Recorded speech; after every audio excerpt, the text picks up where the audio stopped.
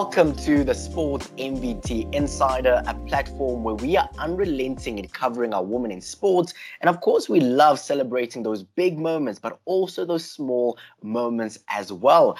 And today we're focusing on the sport of hockey. Today I'm joined by a South African field hockey player, and she's also a student at the Northwest University. Her name is Christa Ramasimong. Christa, how are you doing today? I'm well, thank you. And yourself? I'm doing very, very well. Thank you so much for joining us on the Sports MVT Insider. I would love for us to start our conversation here. How did your love for hockey actually begin? My love for hockey began when I was in primary school. It started a bit late, primary school, grade 6. Because from grade 1, I used to be like an athlete. I used to run a lot. And then one of my coaches encouraged me to come trial for under 12 hockey team.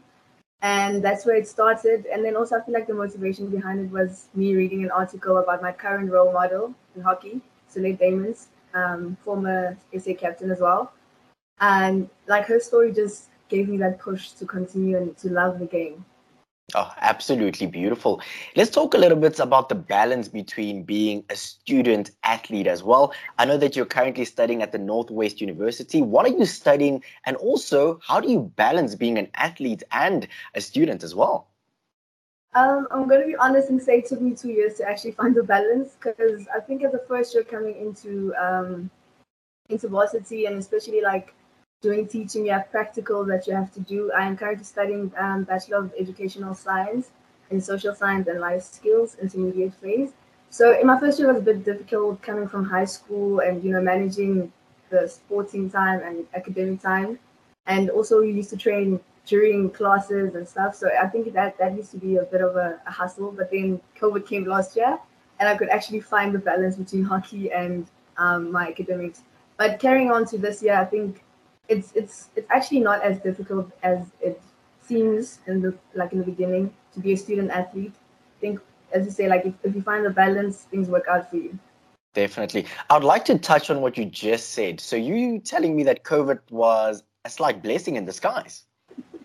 Yes, it was, because coming out of 2019, for me, that was my hockey peak year. We had so many tournaments coming from varsity and provincial sides.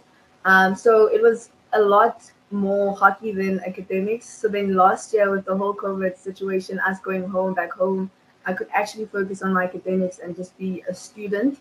So I think it was a blessing in disguise, but it was a bit, it was something to adjust to as well. Oh, absolutely beautiful. Now, let's talk a little bit about sports in general, and for you specifically, hockey. I mean, a lot of athletes talk about how sports completely changes who they are, the way in which they live their lives. How has sport or hockey, in your case, completely changed your life? I mean, on and off the turf. Yeah. See, the thing is, if you can find the if you can find, for me, hockey is a refuge. Like I play hockey because it helps me take my mind off a lot of things, and it's like a second home for me. Do you understand? Like I know when I'm stressed out, then I just go to the turf, hit a few balls, I'll come back and I'll be refreshed. And I feel like that's where the love for it comes, and it brings a different perspective into someone's life. Beautiful. So often in sports, we talk about grassroots development, and we talk about the structures that one has to go through in order for you to play in the green and gold. I'd love for us to go through some of your structures and the journeys that you've gone through, and also how important it is for an athlete to go through these different phases. Yeah. So I know from where I'm originally from Joburg. So the provincial team there is called Southern Gauteng. So I feel like for me personally, also as I said in the beginning of the interview, that I started very late. So it took a lot more time to get where other players were. And I feel like for me, the blessing was that I started hockey 2012, 2013. I had the privilege to go represent the province in Cape Town.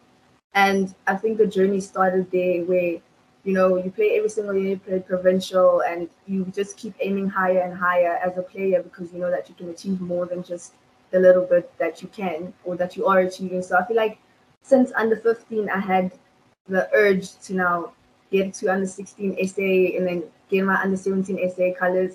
So I feel like building up from district to provincial to national is a very important journey for a player, because I feel like throughout that whole process, you also learn, um, you also experience different views in that whole process. Definitely. Let's shine a spotlight on 2019. You mentioned earlier that this was an absolutely incredible year for you. Let's talk about the varsity hockey tournament and winning that specific tournament for you. Tell us a little bit about the hard work that goes into winning a tournament like this, but also that feeling when you make a dream come true. Yeah. So I remember 2019 coming in. I thought Northwest was never my option, actually. I was supposed to go to UP, University of Pretoria.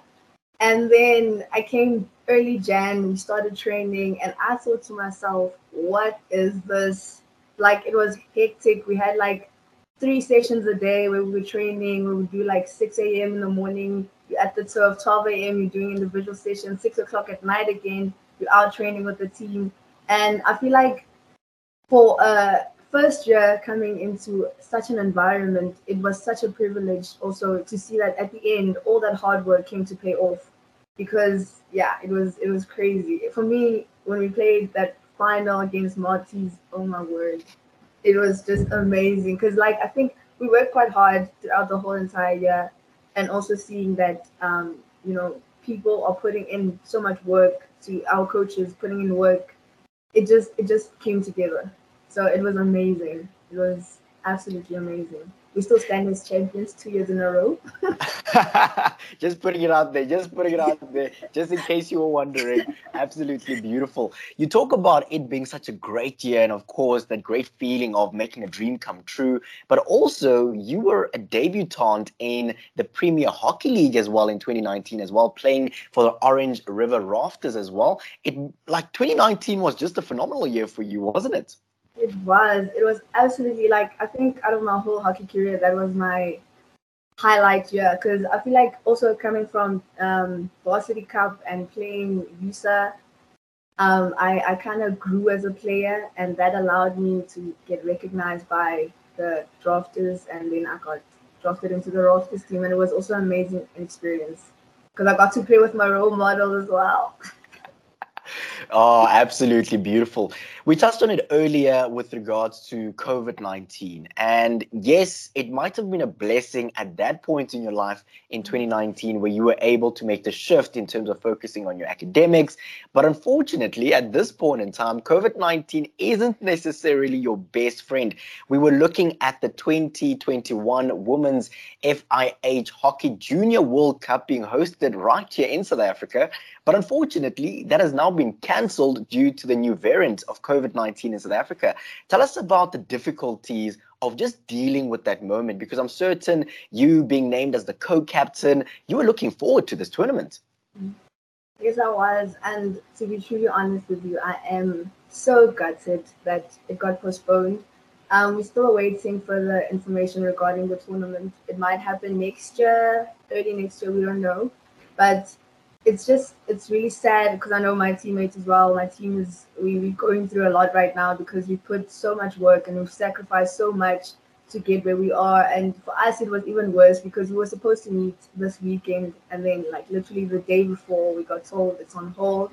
So I feel like, yeah, it's a lot of emotions that we're dealing with currently as a team as well, because we also know that South African hockey, financially, we're not really, like, we're not there where we were supposed to be. So a lot of our parents and our families and our friends, donated, and we had like sponsors.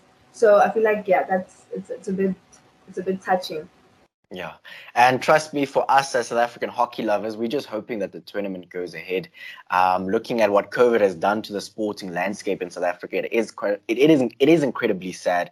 And hopefully you guys might be slightly disappointed right now, but maybe early next year, or maybe towards the middle part of next year, this tournament can be hosted again in South Africa as well. But I would like to look at your career in the coming years. What are some of the things that you would love to achieve, both academically as well as on the turf? Academically, I would love to complete my degree next year, finish up, and go be a teacher somewhere in a private school, hopefully. And I would like to pursue my career in hockey as well. I'm looking forward to working very hard to be in the 2024 Olympics team or squad to be involved there. So those are my highlights for now for the upcoming years. Absolutely beautiful. You're locked onto the Sport MVT Insider, a podcast for unrelenting coverage of women in sport. I absolutely love diving deeper into the journeys of our athletes, coaches, and administrators to get to know them a little bit better than we do. Coming up this Wednesday is an interesting round of quick fire questions, a great opportunity for some good laughs and some great banter. Keep it locked onto Sport MVT, where we celebrate our women in sport.